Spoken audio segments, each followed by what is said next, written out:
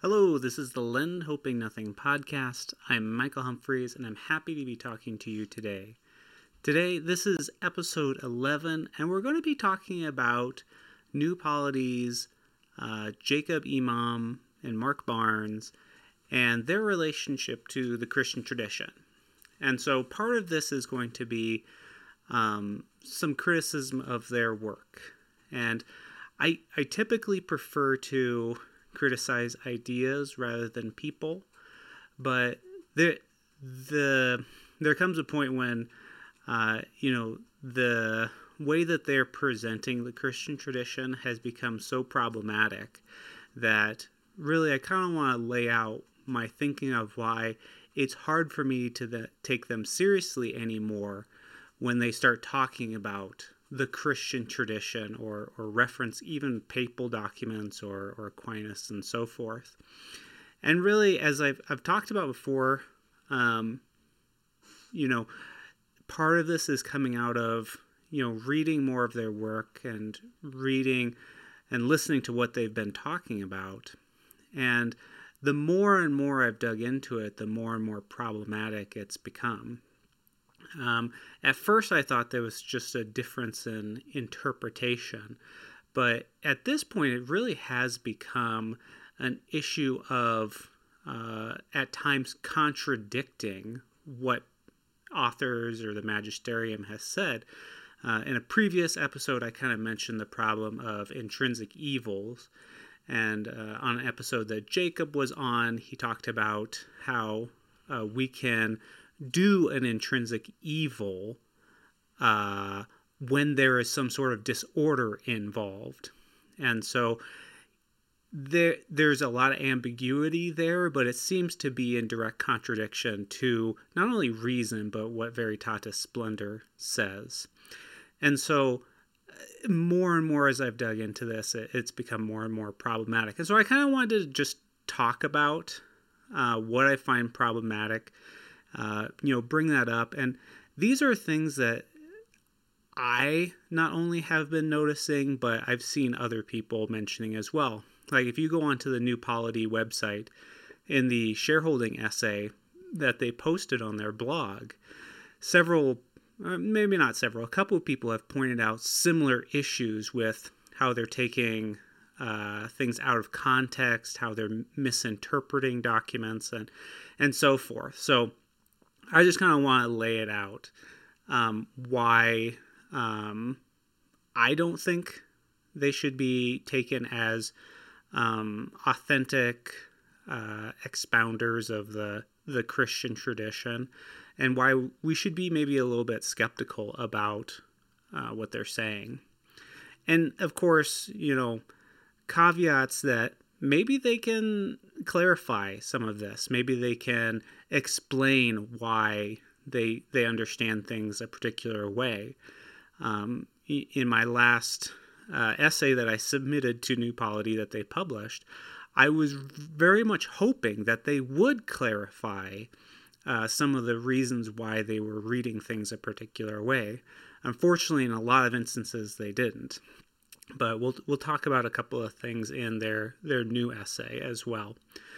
So the first thing that I kind of wanted to bring up was that because of this issue, I really wanted to try to understand where particularly Jacob was coming from, because he's the one who's been saying a lot of these things. And so I found his dissertation online at the Oxford website, and so I'll link that below, and you can check it out too. And I started reading it, and in the first chapter, he begins to talk about how the Church Fathers have a very negative perspective on money, which I think is a little unbalanced given what I've read, because they also have positive views towards money. But the thing that really caught my attention was where Jacob claims that the Council of Vienna actually declares that money is evil or has the appearance of evil, which is surprising, but it's also not true. I mean, if you can go and look up and read the canon that he cites, and there's no plausible way that is declaring that money is evil or has the appearance of evil. It's talking about Franciscans and how they should not be involved in royal courts, or they should not have a lot of possessions.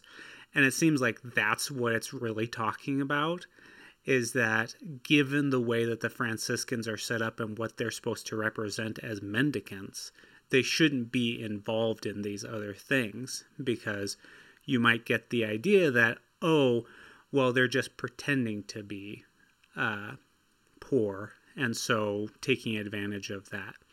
So it certainly does not seem to be declaring that money is evil or has the appearance of evil. And so it's strange, to say the least, that he read that into that particular canon. And go read the canon, tell me if I'm wrong, because I don't know how he gets that out of the canon. And unfortunately, yeah. So one of the next things was recently in a podcast with Gospel Simplicity, Jacob talked about insurance, and he claimed that insurance was a structure of sin. And I've been trying to understand better what structures of sin are, and it has to do with this notion of social sin that's built up over time. And the specific examples that I've seen have been like apartheid in Southern Africa, or the really oppressive regimes in Eastern Europe during the Soviet era. And so, the way that John Paul seems to be talking about this is in that sense, that these are very oppressive institutions that really hinder human development. And so he seems to be focusing specifically on these type of things, these oppressive regimes, or, very explicit racism. And so, but it seems that the way that Jacob keeps interpreting this or understands this is as anything that hinders in any way whatsoever the development, human development, or integral human development. And particularly, he focuses on the development of these relationships. And so insurance is a particular example of a structure of sin, because it hinders the development of relationships where we rely on our friends to take care of us in distress, and rather we're relying on a company. Now, the issue I have with this is that the popes have been very explicit in their approval of insurance. And here I'll make the distinction, because Jacob seems to approve of insurance, like maybe local insurance or very personal insurance. I think he mentioned Samaritan Purse as a particular example, where there's a very close connection between the person who needs the money and the person who's paying out the money, or the institution that's paying out the money. And so it's much more localized. It's much more smaller and self-contained and community-based. Whereas the popes really have been approving of really commercial insurance. So these larger institutions that are providing, financial security to people. And so on Twitter, I posted a list of 6 or 7 different citations from recent popes, John the 23rd onwards, talking about the importance of insurance. John Paul calls health insurance a worker's right, for example. Benedict XVI, in a homily, says that our widely developed insurance system is a positive thing. It's a good thing. And he's talking about this in respect to the death of someone. And so, life insurance there. And so it seems that either the popes are advocating for structures of sin and the growth and development of structures of sin, or Jacob is wrong about insurance being a structure of sin. And also I would go even farther to suggest that maybe he's wrong about what structures of sin actually means, and that he's applying it too broadly. So, and I think that second option is far more likely given the authority of the popes. And some of this has been said in encyclicals. So it requires a little bit more assent than what we owe Jacob and Mark. So, yeah, and then so those are kind of some of the things that I've been seeing. Now, getting to the essays that I wanted to discuss. So one of the things that I was really hoping that they would talk about more is the way in which their theory of profit is actually supported by the tradition. So Jacob and Mark proposed this theory of profit from which they criticize shareholders and stock traders, where you either need to work for the increase in your wealth or expand the work of others in some sort of dignifying labor. And so they cited several sources for support and saying the tradition supports this position. And they cited Pseudo-Chrysostom, who is actually an Arian heretic, as I pointed out, and shouldn't be considered an authority. They cited Gratian, who merely cites Pseudo-Chrysostom, but because of that, that citation makes it into canon law. But then he cites Alexander of Hales, another Franciscan, and of course they talk about St. Thomas Aquinas. And so I pointed out that on the Franciscan side of the tradition, that really the focus has been on the need for labor or risk or care. And so, for example, Alexander of Hales in his Summa suggests that the risk of your warehouse burning down is sufficient for justifying some sort of profit. Duns Scotus even talks about how merely being an importer and putting your goods up for sale supports the common good and so justifies a profit. And in fact, I've been reading this book lately, if you can see that, The Merchant in the Confessional. And one of the interesting things about this book is it goes through the penitential tradition in the early Middle Ages, so the 12th, 13th, 14th centuries, and really looking at how penitential handbooks were developed and how they addressed trade and price and just price. And so that it really focuses on, well, what are mortal sins? How does the confessor kind of, what should they be concerned about, and how do they draw that out of the merchant, what they've done, and then what are the penances that they should associated with that. And the position that Mark and Jacob take, as far as I can tell, reading, about half of this book, is that early tradition, I think outside of Italian, because I haven't gotten to the Italian section yet, that early tradition in the 13th and 14th century, the view that profit was justified by labor alone is very marginal in this tradition. There are a couple of people who say, following Pseudo-Chrysostom, that if you don't improve the thing, then you can't profit from it. But the main focus is on things like, fraud, not revealing defects in the product, falsifying measures and weights, some of those things, or going over the just price. So a lot of those things. But really, part of the focus on labor was trying to create this analogy between an artisan and a merchant. And so an artisan's profit is justified because he improves the thing and he adds some labor.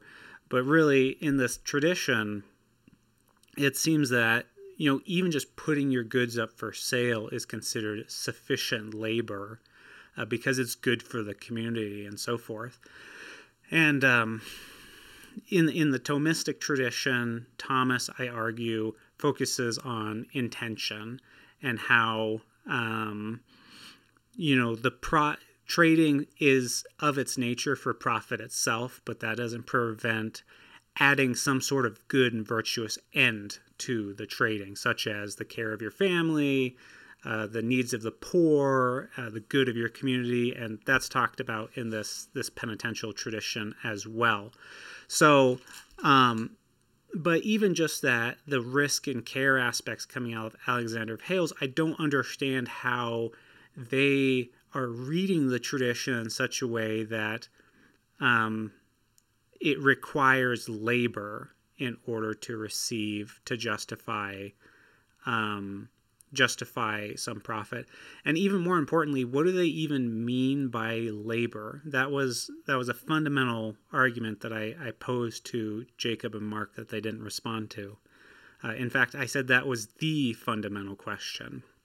So, how are Jacob and Mark reading this? Because the way they presented it is really disconnected from what the tradition actually says. In fact, that second condition, expanding labor, that doesn't appear anywhere in any of the sources they cited, because none of those authors talk about expanding labor. They're all talking about merchants and traders. So, there's another one where it's really confusing exactly how they're reading these documents and how they're interpreting it, and because it seems like the documents themselves contradict what they're claiming.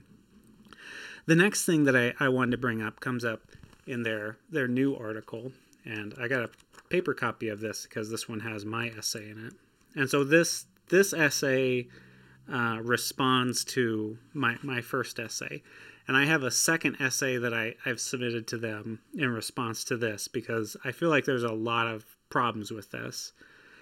And so the one here that I wanted to bring up was talking about voting rights, and Jacob and Mark proposed this argument against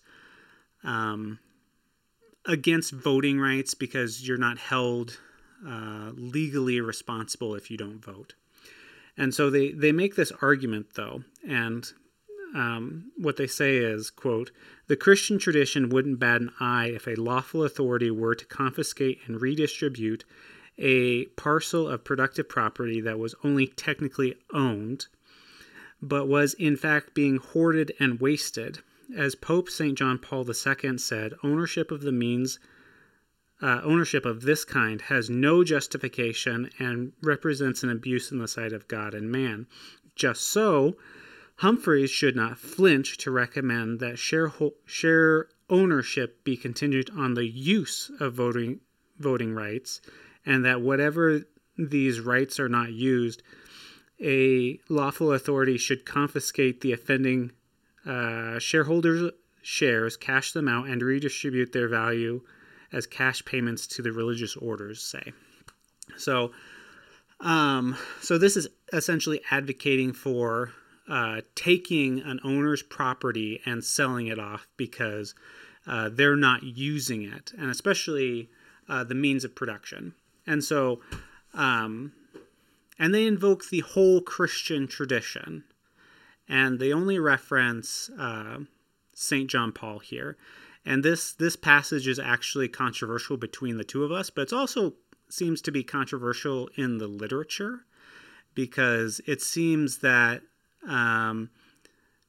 what they think John Paul is suggesting here, people have questioned whether he is actually suggesting that the ownership is lost or not. So this is controversial even in the broader literature from what I've seen.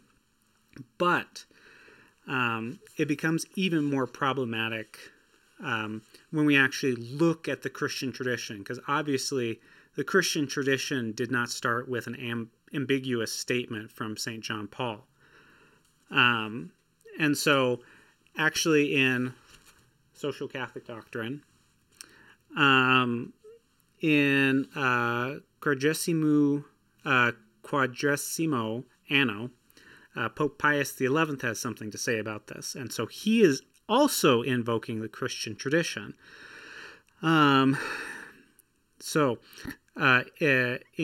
paragraph 47, in order to place definite limits on the controversies that have arisen over ownership and its inherent duties, there must be first laid down a foundation, a principle established by Leo XIII.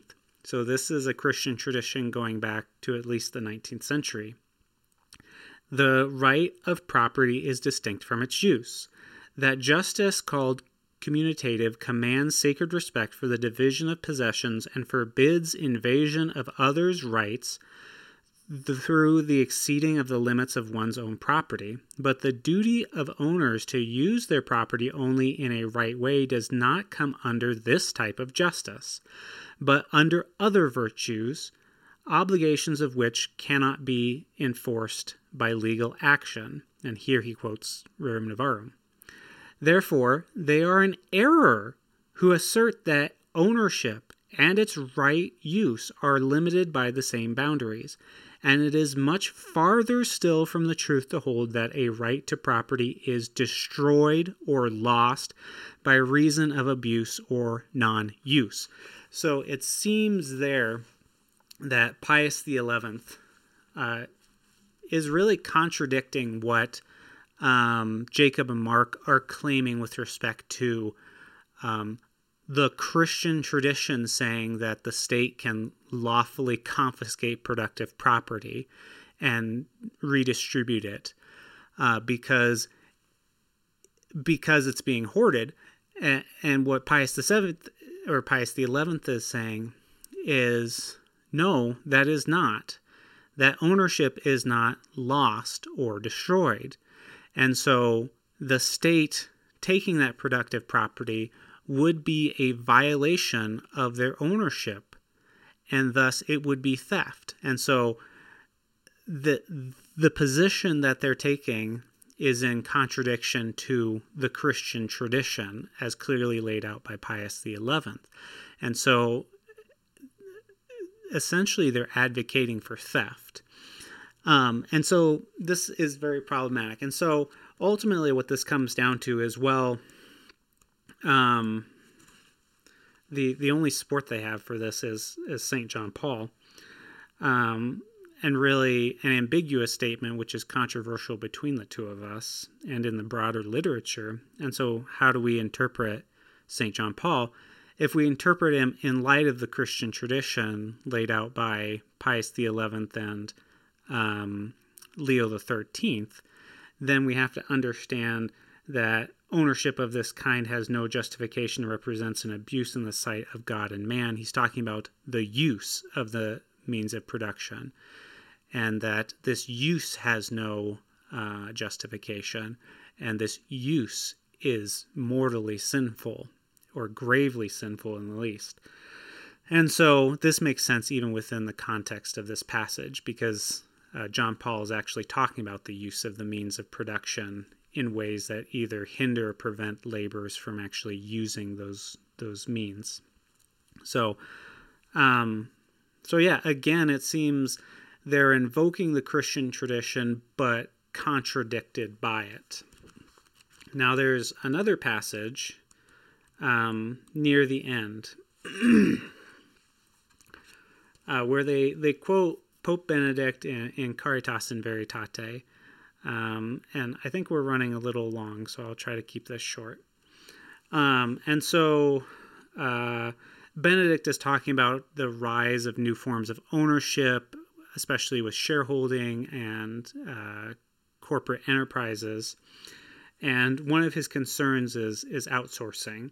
So this isn't the full quote they gave, but it's kind of the central part. So, moreover, the so-called outsourcing of production can weaken the company's sense of responsibility toward the stakeholders, namely the workers, the suppliers, the consumers, the natural environment, and broader society, in favor of shareholders who are not tied to a specific geographical area and who therefore enjoy extraordinary mobility.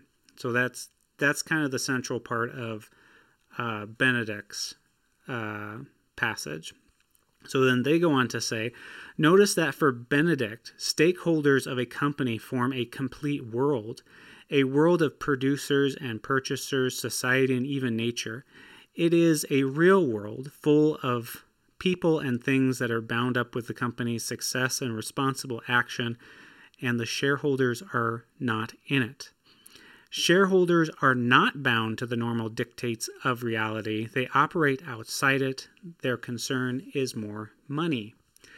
And so, as I have habitually learned, Mark and Jacob have a habit of taking passages out of context or misinterpreting them, or all sorts of other problems. So what did I do? I went and I actually read that passage, the full passage, in